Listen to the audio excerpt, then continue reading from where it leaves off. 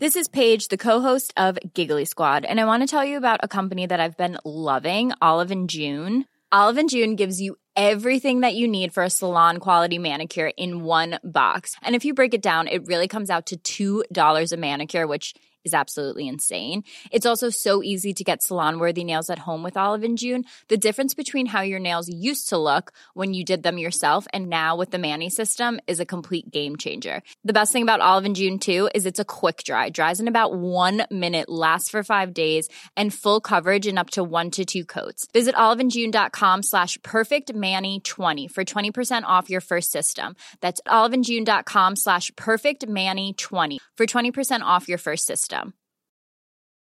Life is full of awesome what-ifs, and some not so much, like unexpected medical costs. That's why United Healthcare provides Health Protector Guard fixed indemnity insurance plans to supplement your primary plan and help manage out-of-pocket costs. Learn more at uh1.com. Hold up. What was that? Boring. No flavor. That was as bad as those leftovers you ate all week. Keke Palmer here, and it's time to say hello to something fresh and guilt-free. HelloFresh. Jazz up dinner with pecan-crusted chicken or garlic butter shrimp scampi. Now that's music to my mouth. HelloFresh. Let's get this dinner party started. Discover all the delicious possibilities at HelloFresh.com.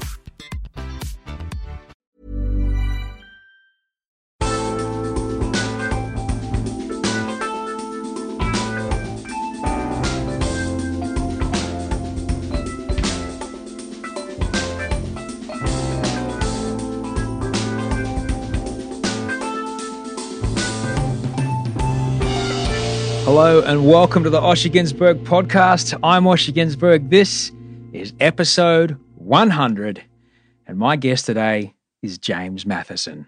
You can find him on Twitter at James, Mathison. More about him in a moment. But firstly, hello. Here we are. We did it. Episode 100. We've come a long way, you and me. Because without you listening, I could never make this show. I would never make this show every week without you. I wouldn't. I do this because you're there, because you're listening, and I love that you're here. So thank you with all of my heart. Thank you. You've been with me through some very tough times, and you've been with me through some great times. I've been off meds, on heaps of meds, on a few less meds these days. I've been, I've been single. I've been Tindering, trying to figure that part out. Then, well, no, crikey, single again. Then dating my current girlfriend. And then moving in with my current girlfriend. As you'll hear later, building flat pack furniture with my current girlfriend. And doing some apprentice stepdad work with her daughter. You've been with me for all of that. You've been with me in Sydney. You've been with me in Brisbane, Los Angeles, New York, Utah, Amsterdam, Tel Aviv and Israel. You've been with me all over the world. You've been with me through all kinds of career ups and downs, personal ups and downs. You've been with me for all of it. And I've got to thank you so much because without you here every week, without the download numbers being what they are every week, I'd probably not make this show. But because so many of you listen, I make this show each week and I love that I get to do it. It's an honor and it's a privilege that you choose to take time out of your week to listen to this while you do whatever it is that you do. So thank you, you listening right now. Thank you, because you, whether you know it or not, you help keep me sane. You help keep me sober and you keep me every day just kind of approaching serenity. So thank you, thank you, thank you, thank you. If you're new, hi, that was a bit heavy. There's 99 other episodes. You can subscribe in iTunes. You can subscribe in the podcast app of your choice. Only the last 50 are up on iTunes. Everyone else is on oshergunsberg.com or at SoundCloud. And you can send me an email, sendosheremail@gmail.com. Thanks to everybody that wrote in this week. Thank you so much. To check in with you, it's been another heavy duty week for me. You'll hear me talk about it with Jim later in the show, so I won't double dip. I won't bore you with it twice. But I'm actually trying out I should tell you this. I'm trying out a new doctor here in Sydney, a new psychiatrist, because I do like my guy in Los Angeles. I like him very much, but he's in Los Angeles and he can't prescribe me meds from Los Angeles because I was living there for a long time. So me and this new doctor, we're just trying each other out, me and the new guy, because you can do that with doctors. You don't have to stick with the one that you go to first. You can try them out. And if they don't work, they don't work. It's okay. There's other ones. But it's important. It's so important to realize that if you're living with or know someone who's living with a mental health issue, it's totally okay if you'd like to change doctors. If you're not getting better, that is. If you don't like what they have to say to you, that's another story. It's another story altogether. But if you're doing everything they're telling you and you're still not getting better, it's okay. It's okay to see someone else about maybe seeing what your treatment options might be. It's okay. On a completely different note, thanks everybody who watched The Bachelor here this week in Australia. If you're listening overseas, I host a show called The Bachelor in Australia where I wear nice suits and count roses. Ratings are absolutely huge, and I'm blessed, absolutely blessed to be on this show. And I couldn't make this show without you, because in TV you can't afford to make a show that doesn't rate. You just can't. So thank you. And just a heads up, speaking of affording things, I had a meeting this week with some people that would like to talk to me about advertising on this podcast. Now, I thought a long, long time about wanting to monetize this show, but I'm sure you understand that this show is one facet of my career, and doing this show takes up time and energy when I could be working on other things. But I want to try and find a way to get paid to do this show, at least cover the costs of equipment and website hosting, travel, because these things cost money, but they're worth it, because I like to, if I can only talk to someone in Brisbane, I'll go to Brisbane, which I've done. But yeah, that stuff costs money, and I'd like to figure out a way to cover that. I promise you, I won't pick clients that don't resonate personally with me or fit in with what we talk about in this show. So I'm not going to be reading ads for a local butcher's shop. All right. You can be assured of that. So in coming weeks, you might start to hear some advertising on the show. And all it's going to allow me to do is make a better show, because hopefully I'll be able to afford to travel more travel expenses to kind of jet around and talk to people face to face. So yeah, that's, I know you listen to a lot of podcasts. I know you hear a lot of advertising on podcasts, and that's hopefully going to start happening here. So, on to my guest this week.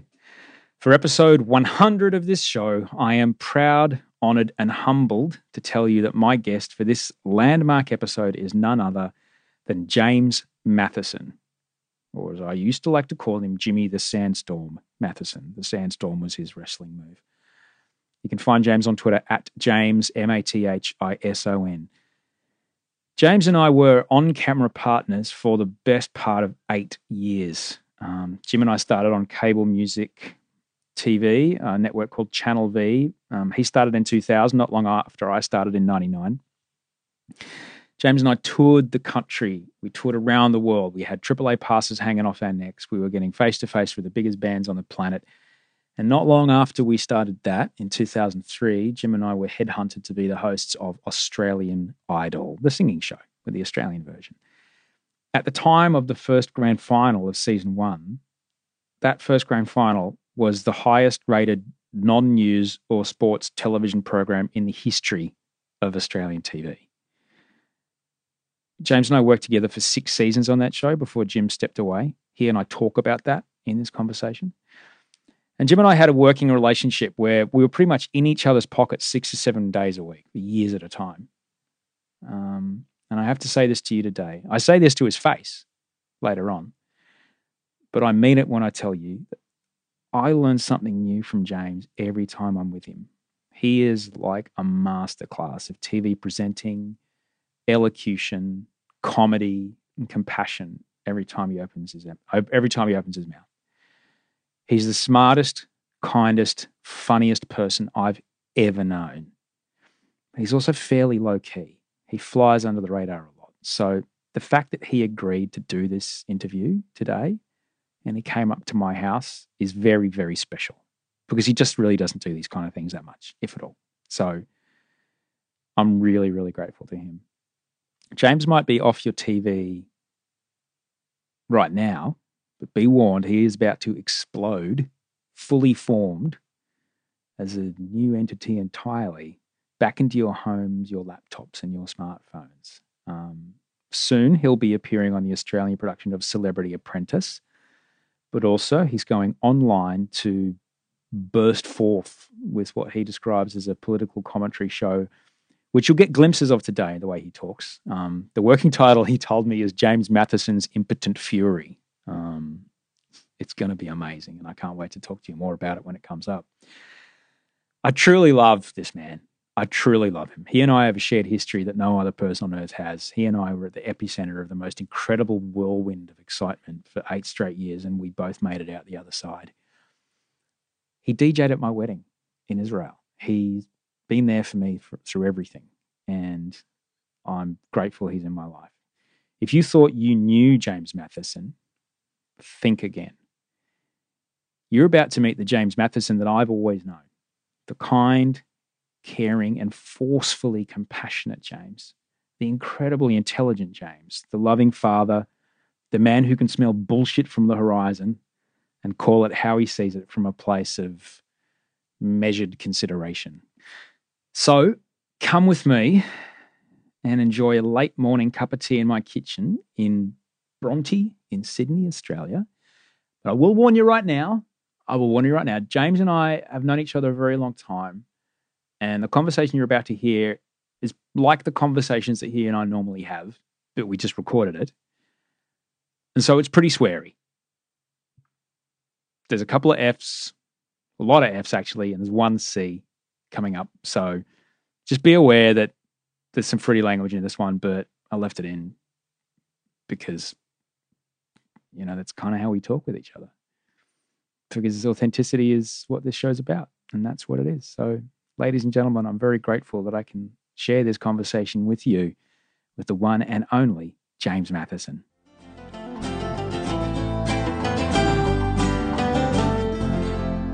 Anyway, how's it all going? I'm recording now. How's it all going? It's going pretty good.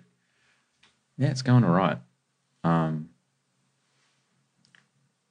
I haven't been recognised on the street like this since the second season of Idol. Yeah. Like, people stopping me. Okay, hey, I love the podcast.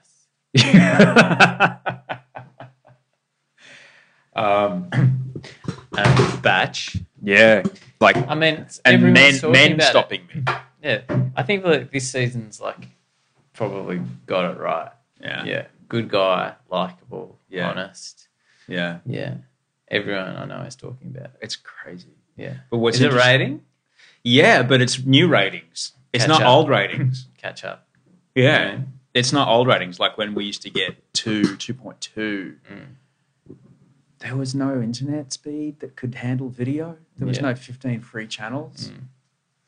And so now The meal's great. we get a peak at 1.1. People are Amazing. doing backflips. Yeah. Because we'll get those numbers again on catch up. Yeah. So it's a 2 mil show. It's so great. But I was how- talking to a guy about it this morning. He was talking about it. So I can't see. Okay, I won't look at you, so I don't want to give anything away. But fucking, what's the Svetlana? What's the woman with the kid? Snezana. He likes her, but he's like, No, Snezana, sorry. Snezana. He's like, nah, she's a bit older, got a kid. No, it's not going to happen. That's my gut. Fucking Brisbane flight attendant, blogger, food blogger. Nah, she's just hard work. The other blonde, I think she's kind of nice, but I just don't think there's anything there. Who's left? So fucking Heather, she's awesome. I would marry her. But it feels like she's being set up as like they've done in the past seasons where she's the front runner and then someone fucking swoops. Now that someone, the only person I can think be that someone is the new intruder, but the intruders never win it. Anyway, that's my take so far. That's very interesting. How are you today? Good. I am so grateful you're here. This is we've been wanting to do this since I started this. Is this our 100th episode? This is the 100th episode. When I say our, really, it's yours. Yeah. But I've wanted you to do this since before I started. I should have brought cake and sparklers. There's a cup of tea. Yeah. That works. That's the new cake. I know. The shift is on towards tea. So welcome everyone to our... Hooray! There we go. Cheers to 100. 100. And in honour of the early episodes, here's some tea slurping. People early on just would tweet and go, fuck off with the tea slurping. Enough with that, yeah. And I'm like, well, people come into my house, I hit record, I've offered them a cup of tea, we're drinking tea as we talk. It's real. That's how it works. It's raw, people. If you don't like it, go and listen to, what's another popular podcast? WTF. Yeah. Or don't do that. Well, he's really good. He had the president come to his garage. So what happens? People come into your house and you ask them questions. Yeah. They sit in that chair and drink cups of tea. And is everyone like me hooked up to a polygraph, or did you just do that because we're friends? No, I've just done that for you. Okay. Yeah. There's a paternity test coming later. All right. I don't have to pee into a cup or anything. Oh, that's afterwards. It is weird you took a hair sample. On the way in. Yeah. I just want to be sure. Science. I was wearing my Neil Well, deGrasse I'm into answering questions. Yeah. And talking. I don't typically like talking about myself, but I like the show and I love you. So I think those two things we can, make a show. Well, good. Well, I think what's important, first and foremost, to realise is that I've known you for 16 years now. And when I knew you, the concept of you living in the eastern suburbs of Sydney was like awesome. Well, I'm from the Northern Beaches, and it's known as the dark side when you move from what's called the Insular Peninsula, or God's country. Yeah. Although the Shire call themselves God's country as well. So any sort of coastal area that is a little community tends to jump on that bandwagon. Yeah, that's right. So you would never move from the Northern Beaches to the eastern suburbs. But then, and probably about 2005, I discovered Gordons Bay, which is, if anyone knows Sydney, they probably know Gordons Bay. It's a little pocket in between Coogee and Bronte. They might not know it, though. That's the diamond. That's the secret hope diamond of Sydney that people have no idea is here. So if you are listening and you've heard of Gordons Bay through this podcast, the waters there terrible. There's sharks. Heaps. Blue bottles all year. Yeah, and that's where they live. Your feet on the rocks. Don't go there. That's what I actually tell people because it is the best spot in Sydney. It really is. And there's few places where, because it's a city of 5 million people, like at 6 a.m, you can be in the water swimming by yourself in summer. It's extraordinary. I really love it. And so Gordons Bay was sort of my first foray into the eastern suburbs, and I have kept going back there, I think I've lived there 3 or 4 times in 3 or 4 different places. Yeah. It's a beautiful part of the world. I love it. I live in Bronte now. Bondi be damned. I'm done with it. It's not my speed at all. Yeah. It was good for the time when I was just drunk and crazy, but now I'm about eucalyptus trees and rainbow lorikeets. Yeah. And not as drunk, not as crazy. Not as drunk, not as crazy. I rode my bicycle up that hill. Was that the initial name of the podcast? Not as drunk, not as crazy. Yeah. No, but it should be. Yeah, that's your book probably. Maybe I'll go from episode 101. Maybe I'll change it. But it's nice to find somewhere where you're like, this feels like and you were right. When I first got here, you said, Old Southhead Road be damned. Once you're on that Queen's Park, no, honestly, no matter what time of day, I rarely get snarled on the way into town. Totally. It's the secret. Yeah. It's the secret. Sounds like bloody an LA podcast, people talking about traffic. We're getting there in Sydney. Come on. People start, talking about M4s and M5s and motorways and tunnels that don't work. And have you done Vic LaRusso from the traffic chopper? I should, though. For the podcast. Like, he could talk traffic. You could do it from the traffic chopper. It's $27,000 an hour. It's more than my budget at the moment. Yeah, right. Yeah, it's pretty expensive. And you know this, I've always, in many ways, I moved around a lot. And when I first came to Sydney, I broke a lot. I broke the coveting commandment about you quite a lot because you had a lot of things that I coveted quite greatly. You had a community of people that you'd grown up with. You were home here in Sydney. So even if it didn't work out, whatever what it was that you were working at, you still had your friends and family and familiarity. But particularly your family. You came from a big family, didn't you? Well, come from a big family. Yeah, I'm one of 5 kids, so there's 7 of us, and I guess that you don't think that that's extraordinary, but I think the more people you meet, the more you realise that not many people have 4 siblings, and less. I think people these days have 2 kids. 3 is a big decision in modern really is society. It's like a luxury almost to have 3 kids. So I was pretty blessed, I reckon. So I've got not only 4 siblings but 4 sisters. And, we're all pretty close, which I think another thing is you realise as you get older that that's also a rarity, and something you take for granted. It definitely was very evident that I'd grown up in a house full of boys and you grew up in a house full of girls when I first met you, because your energy about things and because with boys, we're territorial. We're like dogs at a barbecue. We bark a lot until we figure out who's in charge, which when you're boys and growing all the time, that shifts constantly and it's unstable.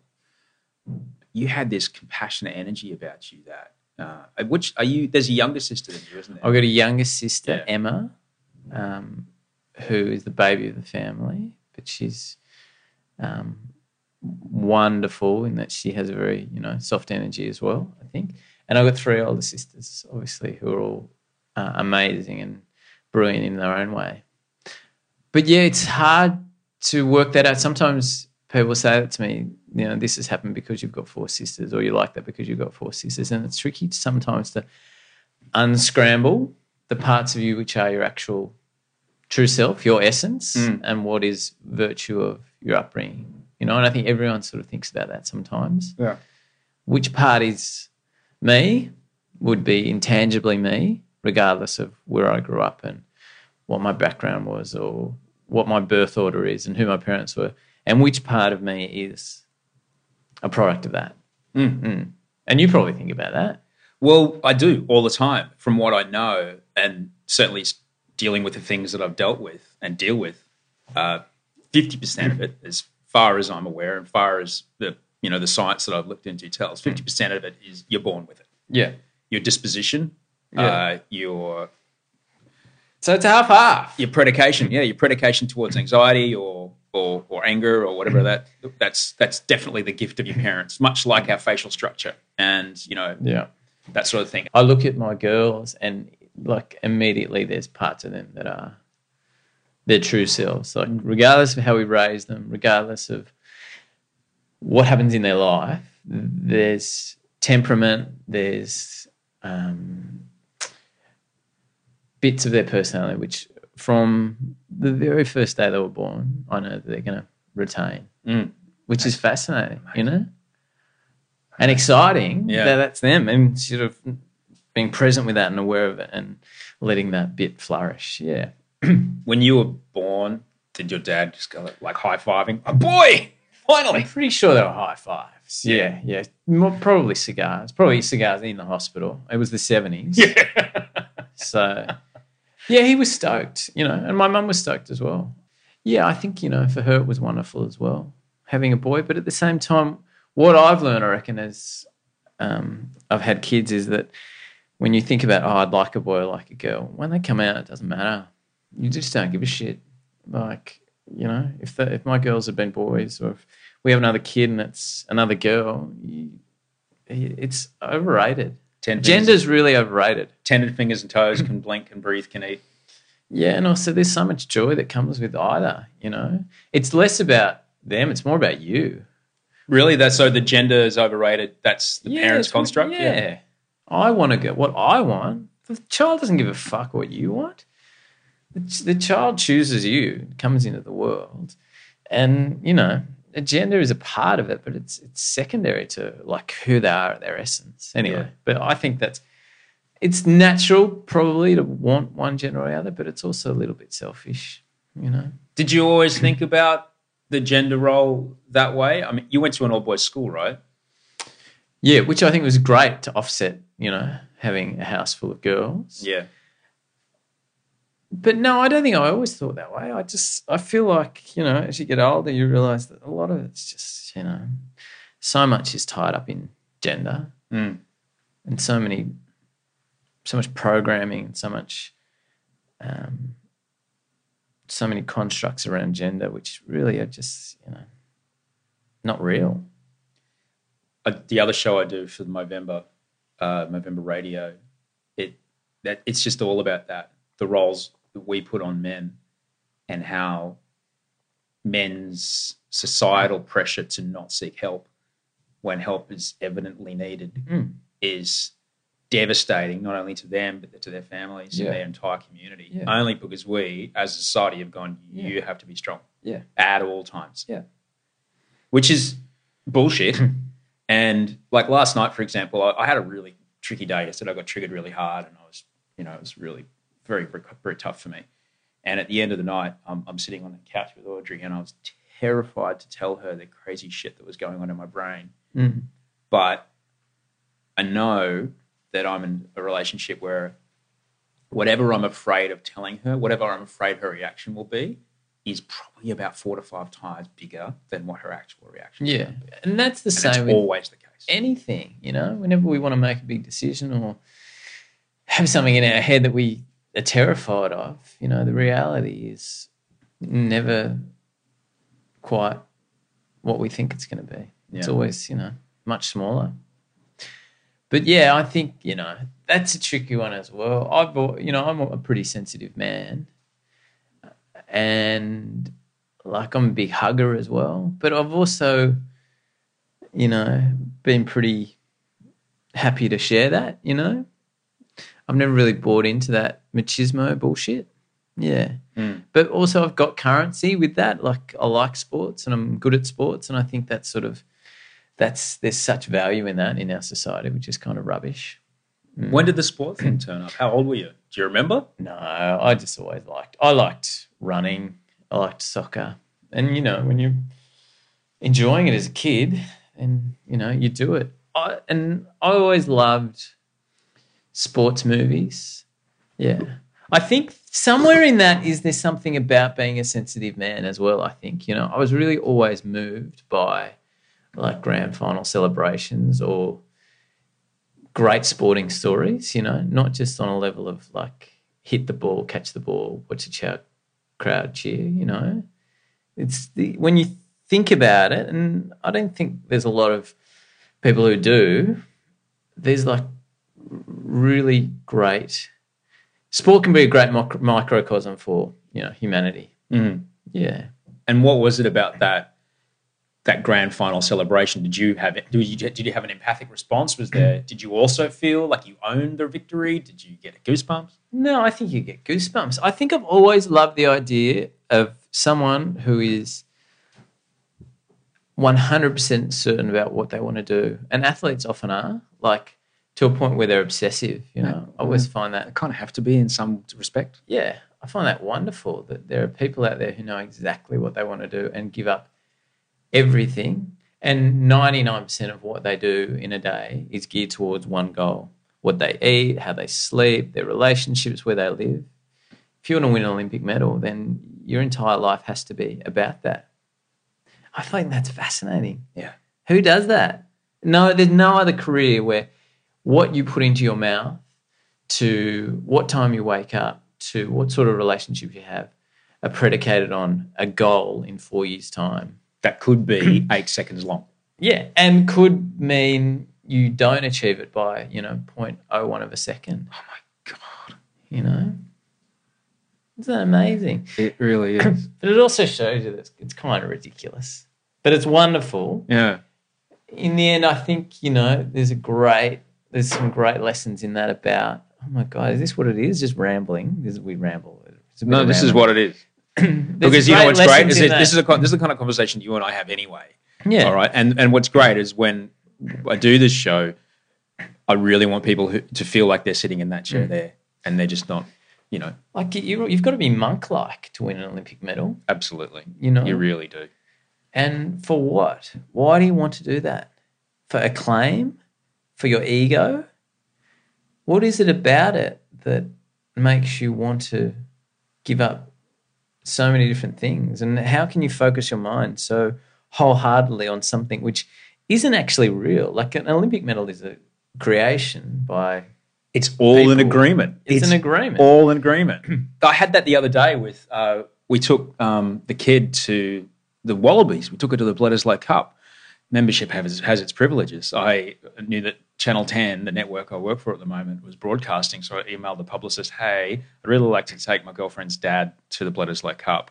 And she came back with 3 tickets, so I could take the kid as well. Yeah. And the kid's dad plays NRL, so league. She's only ever known league. So I'm trying to explain union to this girl, trying to explain the more. Well, no one understands you. Right.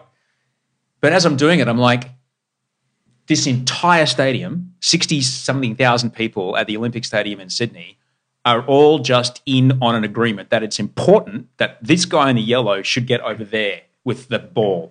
And that's it. It doesn't actually matter, but we have all made it matter to the point where we've paid hundreds of dollars to come here and we'll be sad for a week if it doesn't happen. And it's all an agreement. Yeah.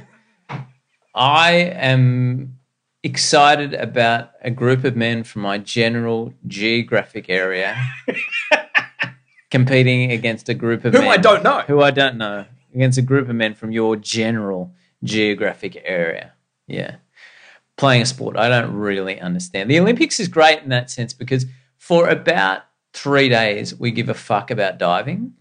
Like, when do you ever think or care about diving? But for 3 days, every 4 years, we'll go, oh, fuck, oh, look at his entry. Oh, wow, not much splash there. We're fucking experts. And also we care. Like, great, look at the Australian, he beat the Chinese guy. It's amazing.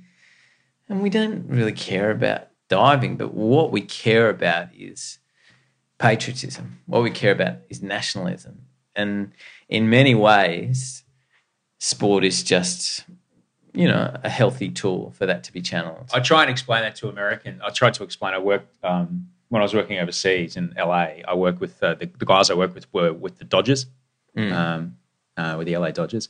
And I was trying to explain to them the concept of cricket and that we, unlike you, actually play other countries and put at risk our national pride. Because America doesn't do that. America, unless it's the US soccer team, women's have won the World Cup a few times and then they suddenly give a fuck about women's soccer.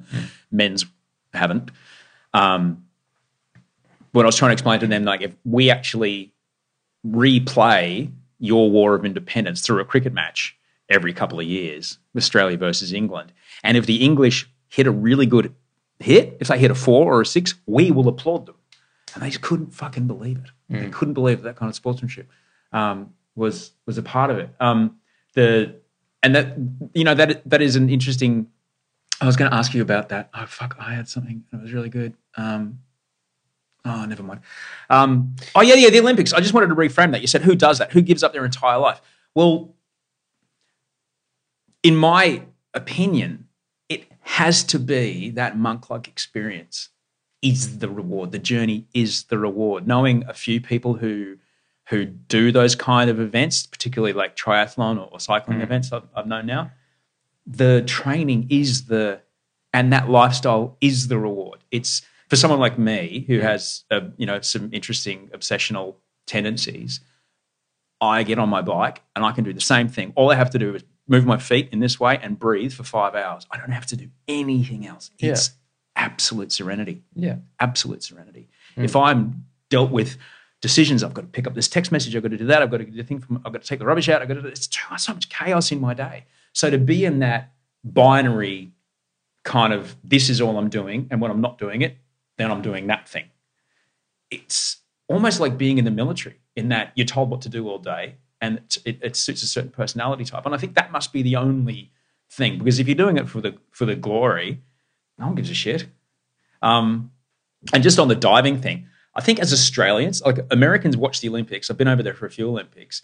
They watch the Olympics in a post-produced, edited 2-hour American Idol backstory version with the event just tacked on at the end. All right? They follow them back to their farm. We're starting to do that as well. But we will also watch it simultaneously on 3 channels on Foxtel and blah, blah, blah. And while we may not have any Australians in the diving final, as you say, we will go, well, that's really, we will enroll ourselves in another person's success. I think that's okay. Yeah. Although we're not really that interested if an Australian's not involved, Yeah, you're right. And we're only interested in the Australians involved if there's a good, voice or X Factor backstory. Yeah. What's the journey? What's the journey? Let's look at your journey. Really? The big screen. Australia didn't vote for you, but let's look at your journey on Australian Idol. So being in this estrogen-filled home and then suddenly turning up to an all-boys school, was it, this is good? I don't think there was that. I think, you always want to be, as a young bloke, like sort of around other young blokes, because you're not aware of girls really till, you're 17. I don't know, 16, 17. So much to the chagrin of girls that age. Yeah. But so, you don't really want to or notice girls early on. So, I was in primary school. Yeah, it was great being around boys. Just play handball, throw a footy. That's all you wanted to do. So it was kind of cool that you didn't have to think about girls being in there. Yeah. Getting in the way, taking up a spare handball court, But I think it's nice that, some of my best friends now are still, blokes that I went to school with. Yeah. I like that. And a lot of that is geography as well, Yeah. I'm lucky that I've got one, he lives down the street, Heggie. I've known him since I was 8, and he lives down in Coogee. And to have that guy in my life I consider it an absolute blessing. Yeah. An absolute blessing. Has he done this podcast? He has. He was early, one of the first 10, I think. He's a funny man. Yeah, he's doing really good. He's doing really, really well. So how was high school for you? Was it okay? Was it tough? Was it? Yeah, I can't relate to people who tell me high school was tough, I had a really well-rounded, enjoyable high school where I did a lot of extracurricular activities because I hated studying. Can I have ADHD? Would I know that? Could I have ADD, adult ADD? Probably. You're saying, did you just diagnose me? No, I'm just thinking because I've known you for a long time and I certainly am sure that, sometimes Audrey complains that I run around and she calls it a fugue state, that I just can't do the same thing for too long and I couldn't never study myself. Doesn't mean I'm not smart. No, that's the thing. And I think also on that, education needs to really pull its socks up in terms of recognising that having NAPLAN and metrics and tests only sort of rewards a very small segment of kids who are good at that skill set. Well, there's these brilliant, creative, very clever kids who just don't learn like that and aren't able to regurgitate answers like that. And I feel like they get, especially in poorer areas, get left behind. There is no outlet for them and it's very difficult. So I think that's our education system really needs to work on. Rewarding these kids, these amazing kids. You didn't do well on a test, well, you're a failure.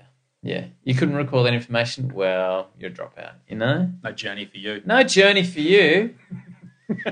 Don't stop believing, though. That's the only journey you're going to enjoy.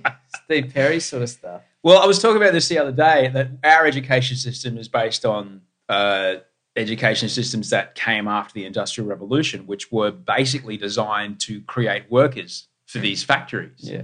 It's most of Western and even then it was based on, I think, with the Prussians, that was the system they used to train their soldiers. This many hours a day, start at this time in the morning, have a break at that time, and it's school periods, all right? That system has existed only since the Industrial Revolution. And it was just exactly that. It's designed to spit out at 15 someone who could sit on an assembly line and then enter into that workforce and then work their way up to retirement in the same corporation. It's not at all designed for our current society or even economy. School might have changed heaps since we went to school. Yeah, probably. Probably. But I remember... You can't hit kids anymore. No. I know that much. Did you get hit at school? No. I was a bit late for that. I did. Which, thank goodness. I asked for it. Yeah. I needed it. And did it help? Fuck yeah, it did. Did it not just make you sneakier? I used to get into arguments with my ex-wife about this all the time. That at the time I was such a precocious, fat little cunt, and I was so smart-assed that absolutely no communication would get through to me, nor would I let it get through to me until one day when I went just too far, and the Four Master was like, "Ginsberg, I'm very disappointed in you. Put your hand out." And it hurt. And after that, I was like, oh, right. There's consequence. There is consequence. Yeah. And so, but surely there's other consequences that might have cut through to you. Maybe. At the time, though. Well, there's people nowadays who think that that's why we've got unruly youth, is because we can't hit them, you know? But, yeah, I refuse to believe that. But good for you. Well, I would never advocate any kind of hitting. And probably there might have been a way better way to deal with me at the time that everyone just wasn't aware of. Yeah. And maybe hadn't even been developed at that point. But at that point, that moment, I even remember the teacher's name. I remember what I did. And thankfully at my 10-year reunion, I got to talk to the teacher and I got to say sorry to him. Did he remember smashing you? No, another teacher smashed me. Oh, he outsourced the smashing. Yeah, the Four Master was the only one who's allowed to do it. Yeah. And I got to say sorry to him. But yeah. Did he know who the fuck you were? Yeah. They remember. He remembered the moment too. But yeah, when you think about the education system that your kids, how far away is your oldest from going in? Like 3 years? 2 years? She'll start Montessori this year. Jeepers. Yeah.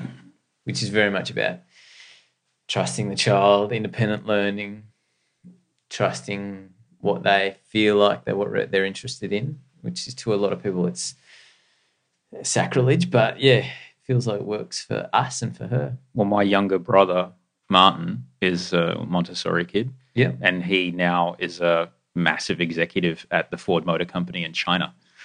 Yeah. He went on to do 2 university degrees. Yeah, of course. Yeah, I mean, it's good stuff. Just trust their nature, you know, that they are more able and more capable than we give them credit for, even at a really young age. You know, I look in there sometimes and there's 2-year-olds using scissors and with a knife cutting bananas. And if you told me that before, I learned about Montessori and learned about, you know, different ways of parenting. I would have been like, you don't give a bloody 2-year-old a knife? That's crazy. But you have to trust them. You know, they cut themselves. They're going to cut themselves once. That sounds like terrible parenting, right? At the face of it, but you trust them to be able to, you know where the limits are.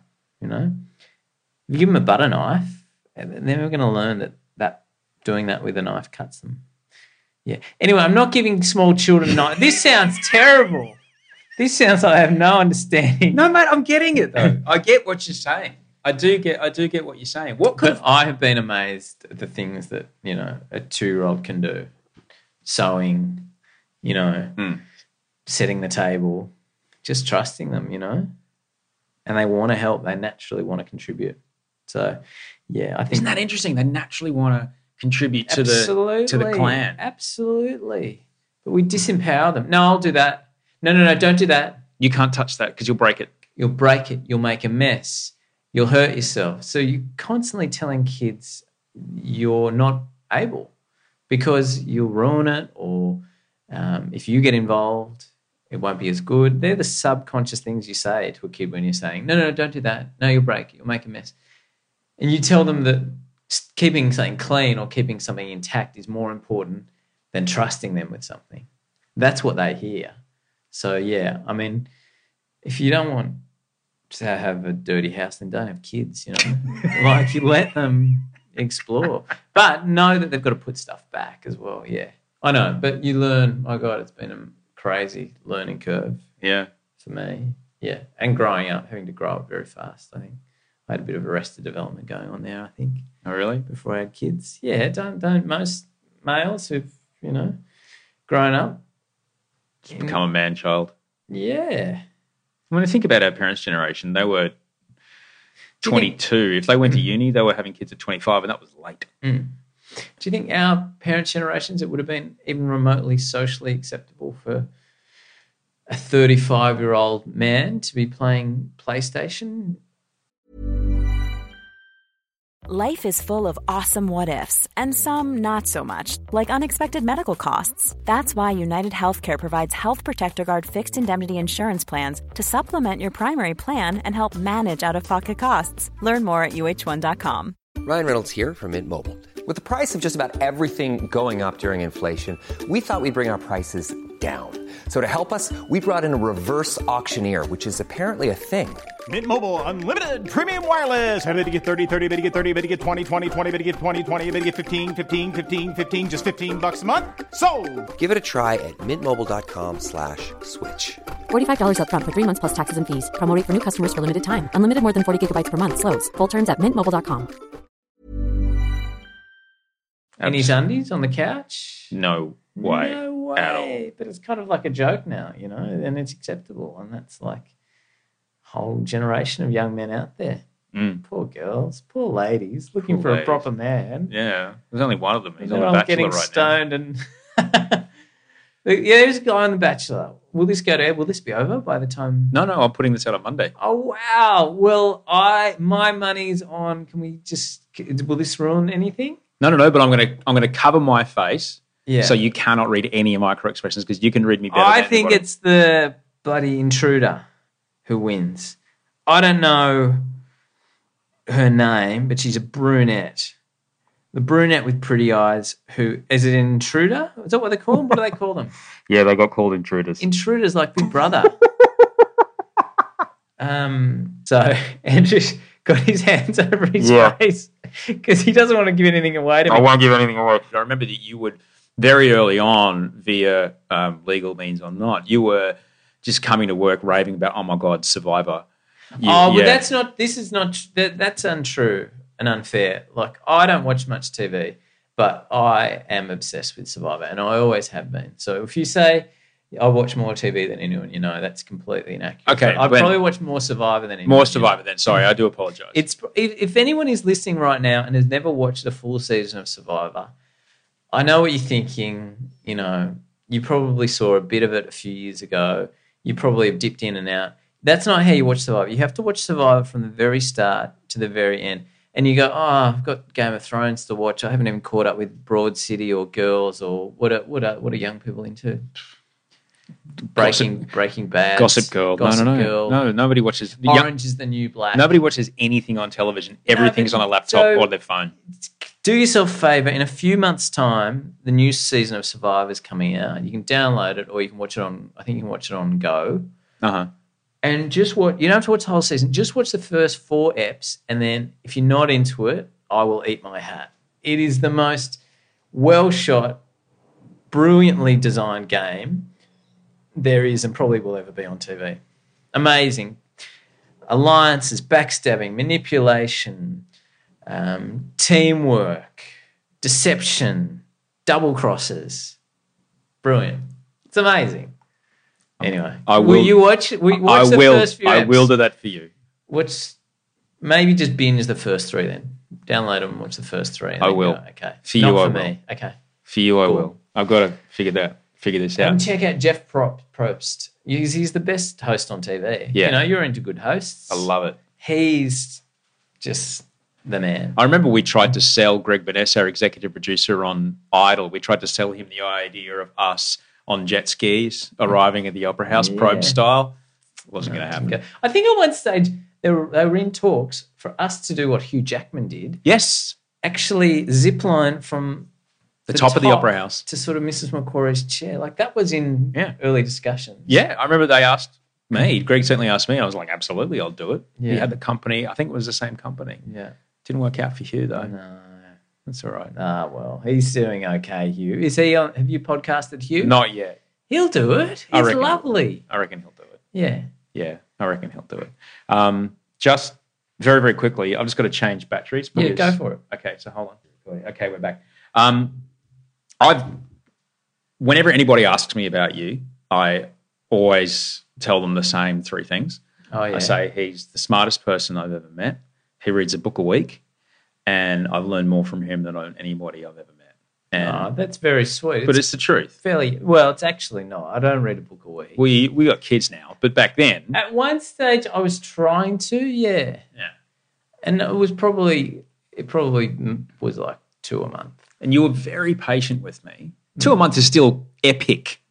But that is a long time ago. Yeah, but still, as when I met you, and you're always very very calm in explaining. I remember there was one particular time when I started getting enormously incensed at the Daily Telegraph, a newspaper here in Sydney that is just basically poking the bear the whole time. And you had to sit me down and just kind of explain why they do what they do. And I was very reactionary. I just couldn't understand why someone would deliberately be so mean in print. And you had to explain it to me. Oh, yeah. And did you understand it? Yeah, I did, because you said, look, it's just emotional. It's emotional. People react to fear, and if you print something, doesn't matter how true it is, if you print something that people are afraid of, they'll read it. And if your business model is getting people to read your product, then it's in your interest to provoke emotion, you know? But that's not just the Telegraph. Yeah. That's pretty much every newspaper on earth, you know? And it's definitely the front page and the cover and the headline, you know? And most sub-editors, they'll think, okay, well, how can I make this read so that people will respond to it, you know, on an emotional level? Yeah, totally. I mean, imagine like what's in today's paper. I don't know, but you know, I won't imagine give them my like money. a level-headed, you know, analysis of what's happening in the world, or something not out of the ordinary. You know, you know, population figures stable. You know, GDP pretty standard. You know, most people fairly happy. Yeah, that doesn't sell some papers. You know, and also what they're very good at, those papers, perpetuating this idea of a constant other. You know, there's always someone else or another group who's responsible for your current plight, whether it's drug dealers or drug addicts or refugees or people on welfare or people of colour or the rich. You know, the papers like that are brilliant at always being able to create another group separate from the reader who is to blame for what's going on currently, you know? And so if you look at someone like Andrew Bolt or Miranda Devine... These are two, just so people overseas, these are two conservative yeah, I mean, if you're in mouthpieces. America, it's sort of, you know, Fox I guess News. Ann Coulter Rush is a good Limbaugh, example Ann Coulter, over there. If you go through their body of work, there's probably about 5% of the population who would get away unscathed, you know? If you are slightly left, if you read any of the Fairfax papers, if you are supportive of asylum seekers, if you're supportive of marriage equality, if you are an atheist, like any of those groups are made out to be the demon by, you know, the conservative right. And it means, well, who is left, you know? If you're on welfare, you're trash, you know? So anyway, it's a clever game. And the thing is, newspapers are dying, and I, for one, am like, ding dong, you know? Yeah, I would agree. The thing that, and as you walked in, there's a news story in the just popped up on Twitter just before you came in that our old customs department, that every country has a customs department and they customs and immigration, but they've renamed it in Australia to the Australian Border Force. Yeah. Because everything's protect us. We need a force. They're doing a operation in Melbourne, an on-the-street operation in Melbourne targeting visa fraud. And you can bet your bottom dollar they're not going to stop any white people. Oh, no. Absolutely not. You know, that'll be profiling. But if you look at the figures of those people who overstay, it's English, Irish, Brazilians, New Zealanders. you know. Stop the Liverpudlians, you know. Yeah. Any Kiwis, stop them, throw them out. Yeah.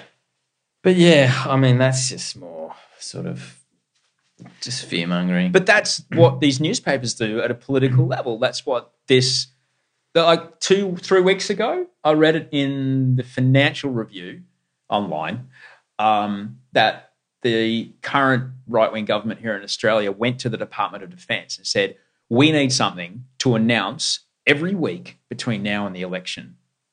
We don't really mind what it is. So the Financial Review said that? Yeah. They have a source that said that? Yeah.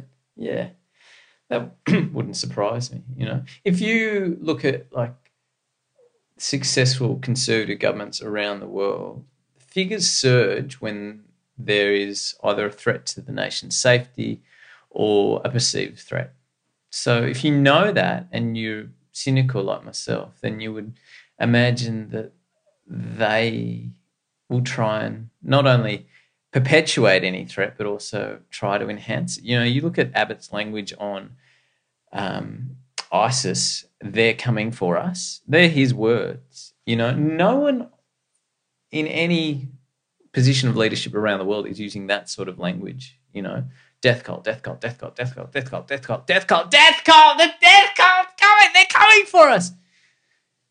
So how do you feel about that? You feel afraid. And then if you're afraid and they go, we're going to protect you. Oh, thank goodness. Border Force is here. Thank goodness. They've come to protect me from what? From the thing that they made us afraid of in the first place. You know, I think 80 women have been killed by their partners or significant others this year. And we're told to be afraid of terrorists, you know, constantly. We're afraid of the wrong things, but we're afraid of the things that our government wants us to be afraid of in order to perpetuate their stability. And, you know, all they care about is winning. They don't care about whether we're a caring, compassionate, thoughtful society. They care about staying in power because that's their job. Hey. Hi. Audrey's here. James is here. Welcome. Thank you to the studio. Hey? Yeah, the studio. How are you, honey? Welcome back. Thank you. Sorry, I'll just drop Don't be this. sorry. No, It's all you're good. right. We're in your kitchen. No, the studio. The Yeah, studio. it's The a kitchen podcast. studio. It's my podcast studio. Yeah. Yeah. It's got all the mod cons. How was work? Fabulous. Yeah. How's the jungo? We're only there for 40 minutes. Wow. Rockstar car park. In and out. And then I was out. So, do you need anything? I'm good. I'm all teed up. Cup of tea. Thank you, Sorry darling. to interrupt. Don't be sorry. Oh, don't Totally be silly. good. We're You in make your it- house. Are you going to build some flat pack furniture? Yes, I am. Oh, yeah. Yeah, you know, I mean, you've already had children, but once you start building flat pack furniture, it's pretty I serious. love a flat pack. It's pretty serious. I've been building flat pack furniture with a power drill, and it is so Oh, yeah. it is so good. Yeah. When you get that when you get the Allen key on it, because those little IKEA Allen keys are just fucked. No, terrible. Especially when you got to reach around the nooks and crannies. No. When you get the power drill in there, boom, side table. Yeah. Look out. It's so good. It's almost like I'm a carpenter. Am I a carpenter now? I think I am. I put together some IKEA shelves. I think I'm a carpenter. But that's part of their product is that you have a sense of ownership around it. The other part of the product is you can't buy online. So you think you want the Sverdendaden, you know, the 5-piece dresser. You want to order it online, but you go out there to buy the Sverdendaden and you come away with 8 other things you didn't need. It's brilliant. They get you in the store. Because it's like the market. I bought tea light candles. I bought 40 of them. Why? I don't even like candles. What are you trying to make a bachelor couch? Candles Is that what should you're be trying? used only in an emergency, you know? Not I think sold the- to me at IKEA. The IKEA market hall, I think, is the adult version of having lollies in the checkout aisle. Oh, yeah. You know, I'll just get this one thing before I go. Do I need a fake plastic cactus? Sure. Yeah. Throw it in the basket on the Yeah. way in. It's only $2. Yeah. So good luck with that. Good luck with that flat packing. So we're talking about the MO of conservative governments, but how do you which is what I love what Dan Ilick is doing with irrational fear. He's like, we're going to be making people afraid. Let's at least make people afraid of things they should be afraid of. Yeah. Because I think it's okay to let people know here's something that is actually going to legitimately injure and harm and threaten your way of life, and so let's actually be afraid of this thing. I was talking the other day that 15,000 people die every year in Australia for smoking cigarettes. It costs us $31 billion in healthcare every single year. How many people do you think die in Australia of ice, the methamphetamine ice, every year? Couple of hundred? 171. That's close to a couple of hundred. It's almost two. Yeah. But when you consider what the newspapers and the TV shows are saying about one and not the other. Yeah, but that's also a little bit unfair. Like, you talk about deaths as the only metric that counts. When you talk about ice, then, that's not accurate at all. Whether someone dies or not doesn't necessarily mean that they haven't had immeasurable harm on their community and on society. Well, that is true. And so mortality rates are one thing, but, if you look at the damage that ice has done in a lot of communities, if you look at, rural America, like, it can, not Tony Abbott style Whyalla wiping them off the map, but it's decimated, some communities in rural America and rural Australia as well. But, yeah, but are you saying we shouldn't be worried about ice? No. I'm just saying that, and you're absolutely right. I was thinking about it this morning on my bicycle ride. People ask you what's your superpower sometimes. It's like, if you had a superpower, what could it be? I think I decided on my superpower is that I am willing to change my mind and stand by that. Yeah. And that's my superpower. Yeah. And so when I come to you with saying these two statistics, then you come back to me with your argument. I'm actually, you know what, James, you are correct. That is true. I would say that to you, though, that when you see the noise made about each one, that the decimation of families and communities from cigarette smoking and the cost to society is also kind of massive. But if you stand in shit for long enough, you forget to smell it. Yeah. Yeah, true. I would almost rather have a cigarette smoker in my family. Without a doubt, I would prefer to have a cigarette smoker in my family than an ice addict. Without a doubt. In a second. Yeah, without a doubt. I would have a cigarette addict in my life. I'd have 10 of them before I had an ice addict in my life, So I've sort of seen what it does it's to horrendous. people, and it's horrendous, and it drags every single person around them down with them. It's a very, very, very tough and drug I'm very to deal liberal with drugs, very liberal, But one of the problems with ice is that we've been lying to kids for a long time. We've told them you smoke pot, you'll go crazy. We've told them you'll take ecstasy and you'll be Anna Woods and you'll die. The reality is kids are really smart. And so they smoke weed and they're like, it didn't happen to me. They take ecstasy on the weekend. Like 40,000 kids this weekend will take ecstasy. That's the reality. And some of them will have bad reactions and some of them will overheat. But, probably a handful of kids all year will have anything serious and a couple will die, But we tell them that it's this awful thing when they look around them and their mate's having the best time of their life at a festival. And so if we tell them that about weed and we tell them that about MDMA and about ecstasy and they see that that's not true, it doesn't correlate with their own experience, and then we tell them ice is the worst, it's the pits, it will ruin lives, but we've lied to them in many ways about the other drugs, they're not going to believe us. So we've almost, as a society, as a community sending a message about drugs, we've led them astray. And so we've sort of a little bit cried wolf. And so now we tell them, no, we're telling you ice is the fucking pits. They don't believe us because they told us that if we take LSD, we'll want to jump off a roof. And they're not true. These things aren't true, We have to be honest with kids because they will use their own experience and the experiences of their peers to come to the conclusion what's true and accurate about drugs around them. And, if we've misled them, then we'll think that we've misled them about everything else as well. So we have to be brutally honest with kids. Look, you can take ecstasy and have an amazing time, and you might have these lifelong bonds, and you'll dance and you'll have fun and you'll laugh, you know.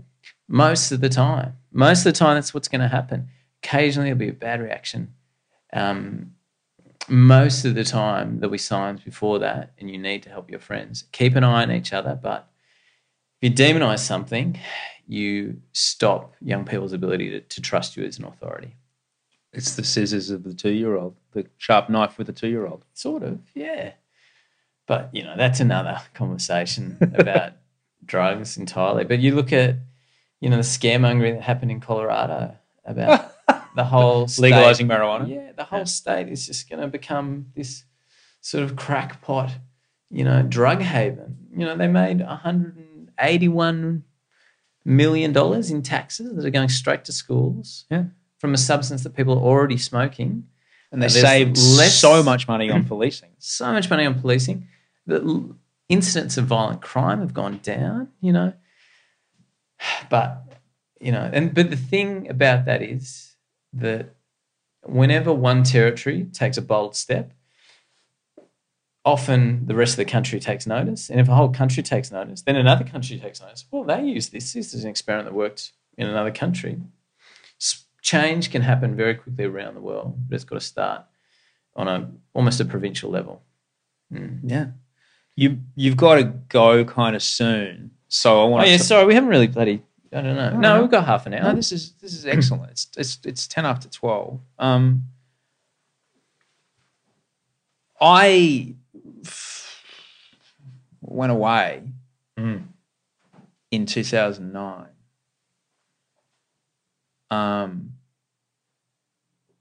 After what I didn't think was going to be, but ended up being the last season of Idol.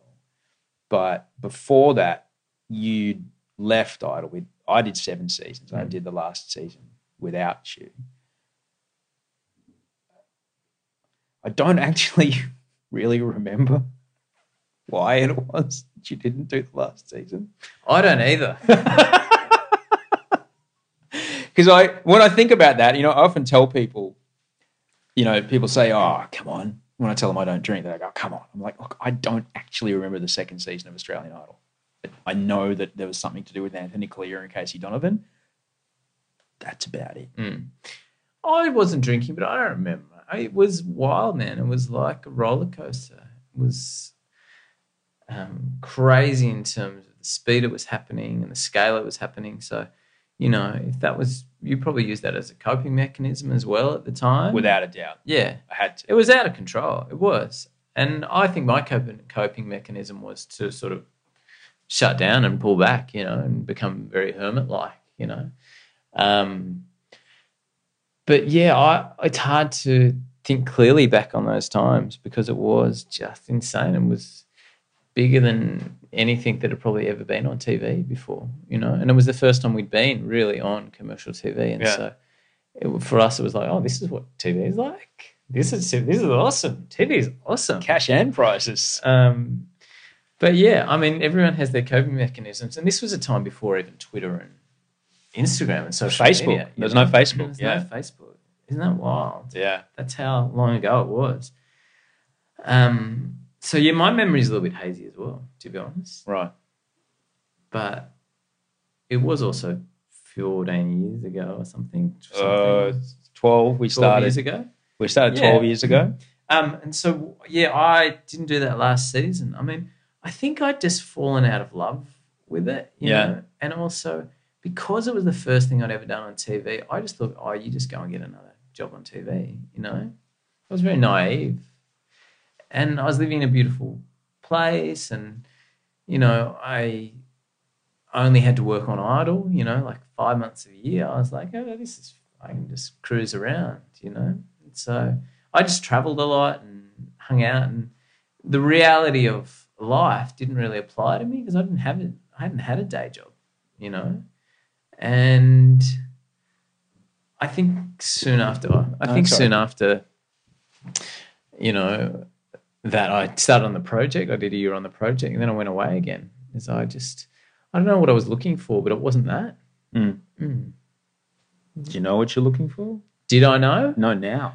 Now you've got this. Now you've got the I don't think extra anyone mouths to feed. knows what they're looking for, and I think that's the trap. Yeah. I think everyone's trying to look for something that will make them happy or make them feel successful, but any of those things are only temporary. You know, I'll get this job. Oh, my life will be complete. You know, if I meet this girl and we have this relationship, my life will be complete. It's only you're the only person that can make yourself feel complete. You know, and whether that's through being present or, you know, finding a spiritual path or by just like going to the Hall of Mirrors and working on yourself and know that you are the source of all your happiness, then, you know, that's your first step, I reckon.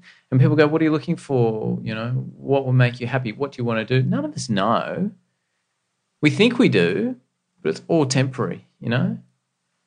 Like, we're here on Earth. Like, we all want to be here for the most part, you know, unless you check out. But if you're going to be here, then you may as well try and have fun with it. It's a game, you know. It's just a game. It's a really big version of Survivor. Kind of, yeah. But, yeah, I think that's a trap to continue thinking that a job, that a husband, new car, a car, new phone. But we know those things. We know those things. We know a new car won't make us happy. Yeah. We think it will, but we're at the heart of hearts, we know that new phone will make me temporarily happy. Yeah. It's called hedonistic habituation. But we don't apply that same thinking to a job, a career, and relationships. We think they're different. We think the sort of short-term high that we get from a phone is only there because it's materialistic. But in essence, those other things I'm talking about sort of fill the same hole, but just on different, maybe deeper levels, but they're still trying to fill a hole. Does it But go back to only that, you can fill that hole. Does it go back to that Olympian thing, like the process is the thing that makes you happy?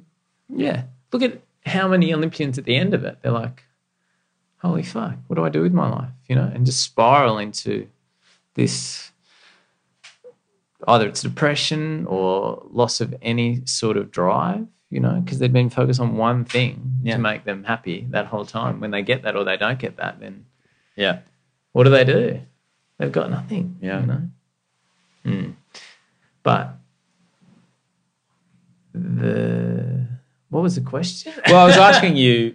What am I looking for? Yeah, you said that you. It wasn't what I wanted anymore. Yeah. I didn't know I wasn't excited by it anymore, you know. And I've got to say, that is, he's unfortunately he left the company last week, but Craig Bruce, who was the content director at the Southern Cross Stereo, the big, one of the big radio networks here in Australia, told me in my first 2 months of radio, he told me, if your heart doesn't race just before you turn the mic on, get out of the chair and let someone go in there because it's not for you. Yeah. And that you saw that, you could have taken the money.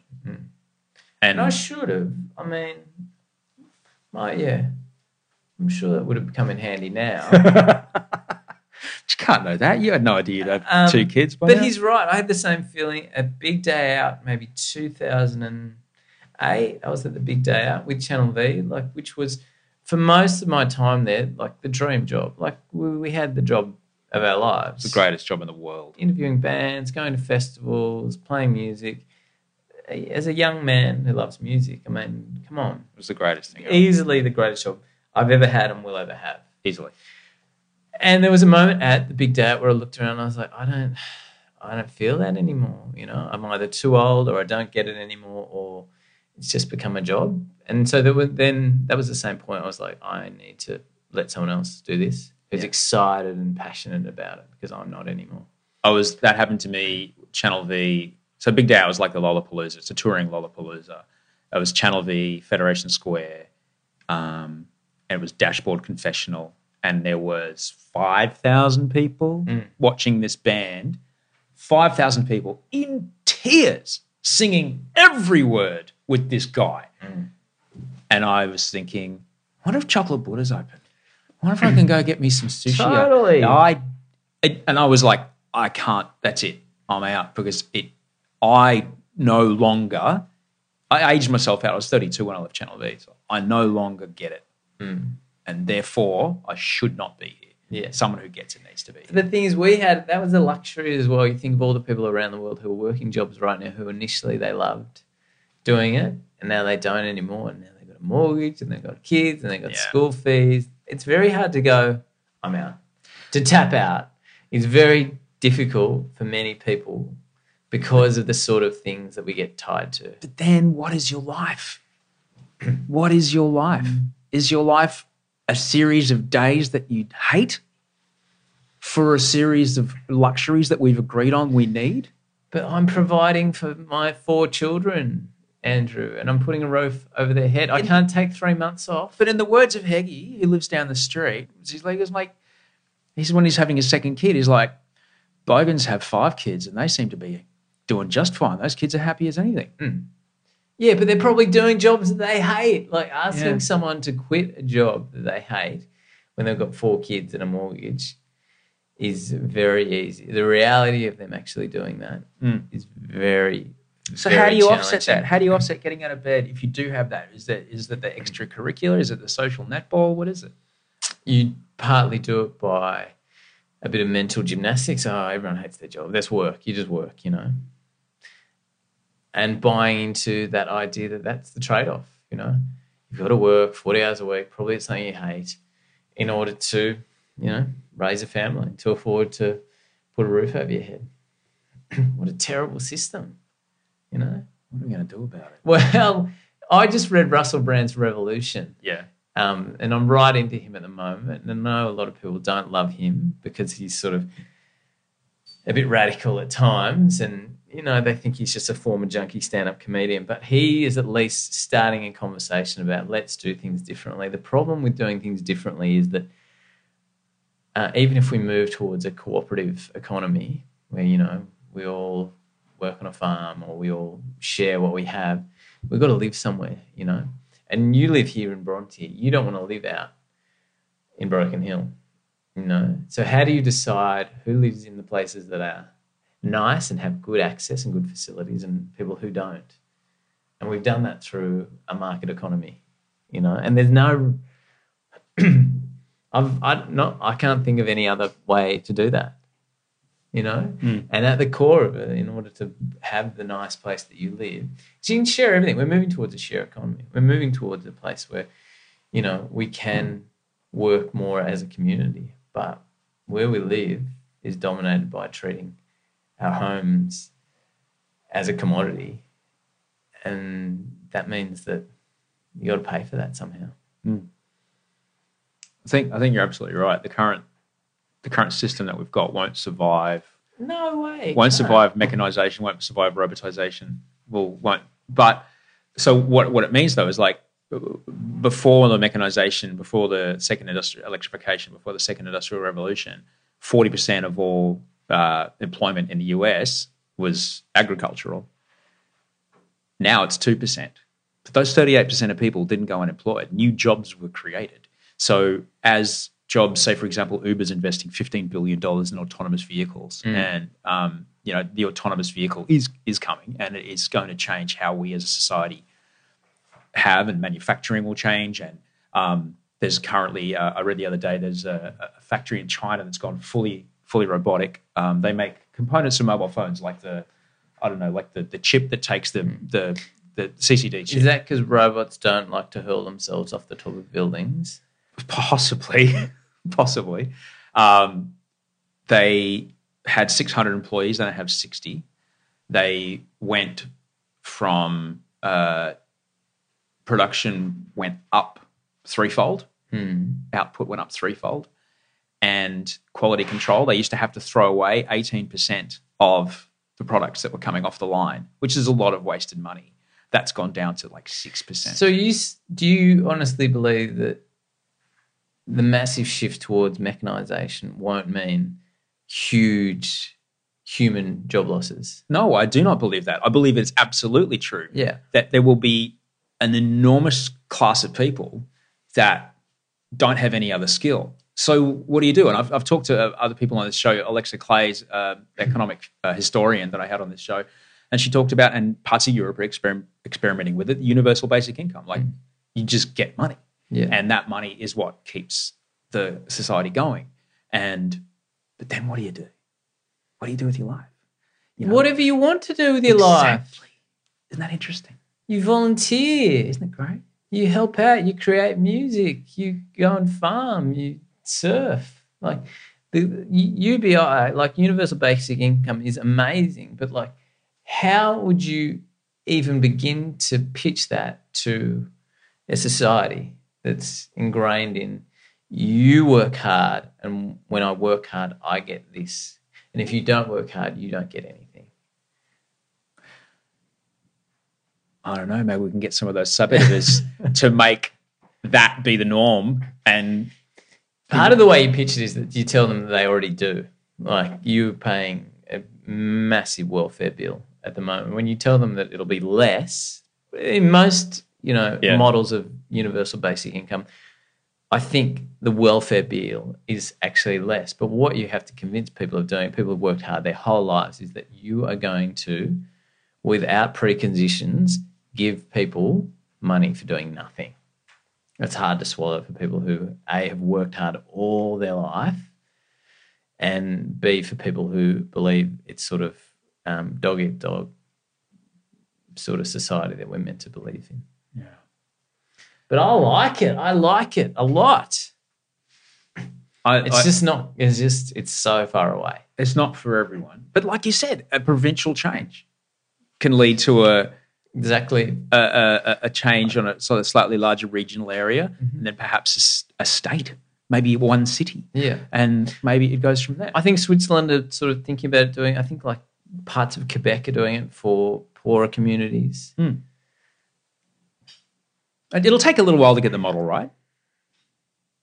But I think this is me personally, I mean, the great challenge of all of this is how to communicate such hot-button, reactionary topics effectively. Like, how do you, like the big one for me is climate change. How do you have that conversation, begin that conversation with people who have lived an entire life believing something completely different? Like gun control is a perfect example. How do you even begin that conversation in the States with the absolute tragedy that happened yesterday with that reporter and the cameraman murdered live on air? How do you even begin to have that conversation with people who are so entrenched in their position? You can't wait for them to die out because, I mean, Christ, there's people who are alive now whose grandfathers fought in the Civil War and they knew them. So their racism has come from 1850, all right, in the States. And that's why it still exists, right? So how do you have that conversation without waiting for 150 years? Well, you work on the middle to start with. Yeah. You know, people who are on the extreme of either side of a debate, they're going to be very inflexible. So you work very hard on the middle.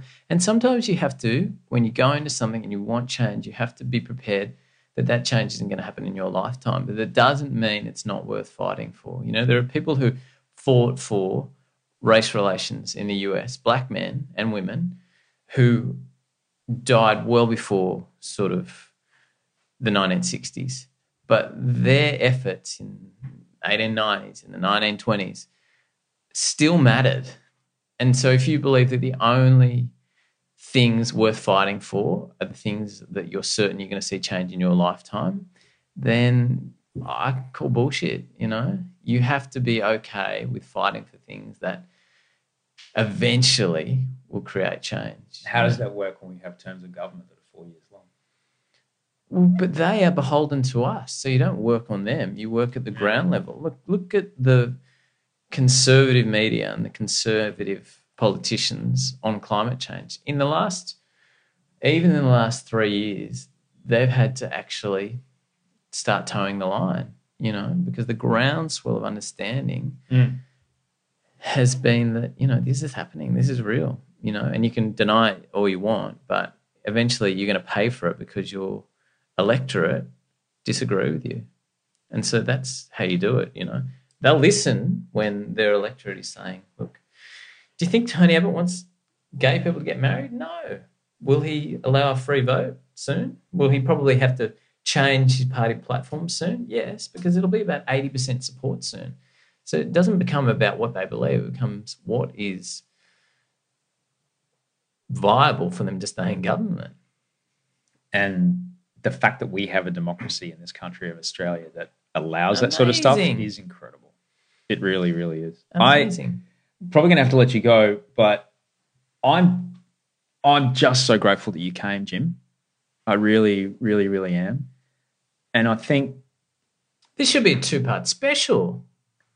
You'll have to come back for part 2. But I think it's interesting that this isn't the first time you and I have had a conversation like this. You and I have talked like this. Oh, yeah, we just got it on, buddy. Yeah. Recorder now in the technology. In the Zoom. But what's interesting, I think, it goes to a lot of people would probably have no idea that those guys on Idol in the back rooms. I reckon they've been very disappointed with this podcast. I think they wanted us mainly to talk about Courtney, help me out here. Courtney Murphy, and like when we first heard Lisa Mitchell, but we didn't talk about that. They've been absolutely distraught. They've tuned in for a podcast. They think about reminiscing about Australian Idol. And talked about bloody monk-like lefty existence. Bullshit. Yeah, bloody hell, guys. Why don't you read The Guardian and tune into the ABC and bloody take your shoes off? My shoes are off. Kumbaya. You're in an Islander house, mate. There's shoes off here. So I'm sorry. We should do another podcast. Look, we won't disappoint you. We'll do a less lefty, more Channel V Idol reminiscing show. Submit your questions to hashtag. No, send Osher email at gmail.com. Osher email at gmail.com. Send Osher email at gmail.com. Send him an email. Oh, no, send Osher email. At gmail.com. Why would you do that? Send you an email. Send me an email at send Osher email. Yeah. Oh, that's just, you simplify. Anyway, it's been lovely. Send the emails and we'll do a backup. We'll do a follow-up adventure. Yeah, I look forward to it. I'm going to take your photo. Sure. Okay. Thank you, James. Thank you. That, my friends, was James Mathison. You can follow James on Twitter at James, Mathison. Let him know you heard him here on the show. Reach out to him. Let him know you heard him. Show him some support. Get on board. Get on board now, because in a couple of months, I can't wait to see what he's going to come up with. The guy's amazing, as you can hear. You can subscribe to the show if this is your first episode. There's 99 others to choose from. The last 50 are on iTunes, but before that, you'll find them at osherginsberg.com, or some of the other podcast apps go further back than that. I know for sure Pocket Casts goes further back, and I think Overcast goes further back than 50. But you can also find them in SoundCloud. They're all in SoundCloud on the SoundCloud app. You can find me on Twitter, Instagram, and Facebook, and you can email me, sendosheremail@gmail.com. So that's it, episode 100. We did it. I can't even believe it. All I did was just do it every week, and now we're at 100. Now there's a body of work there. It's bonkers, right? Anyway, I've got to go. The little one's having a friend sleepover, and I think we're going to go out and get pizza or Pit Burgers or Burgers Pizza or something. I don't know. Yeah. I'm about to go out on a Saturday night with a couple of giggly 11-year-olds, and I'm going to absolutely fucking love it. So thank you so much for being here. You're awesome. I love you. Until we talk next week, sleep well and dream of beautiful things.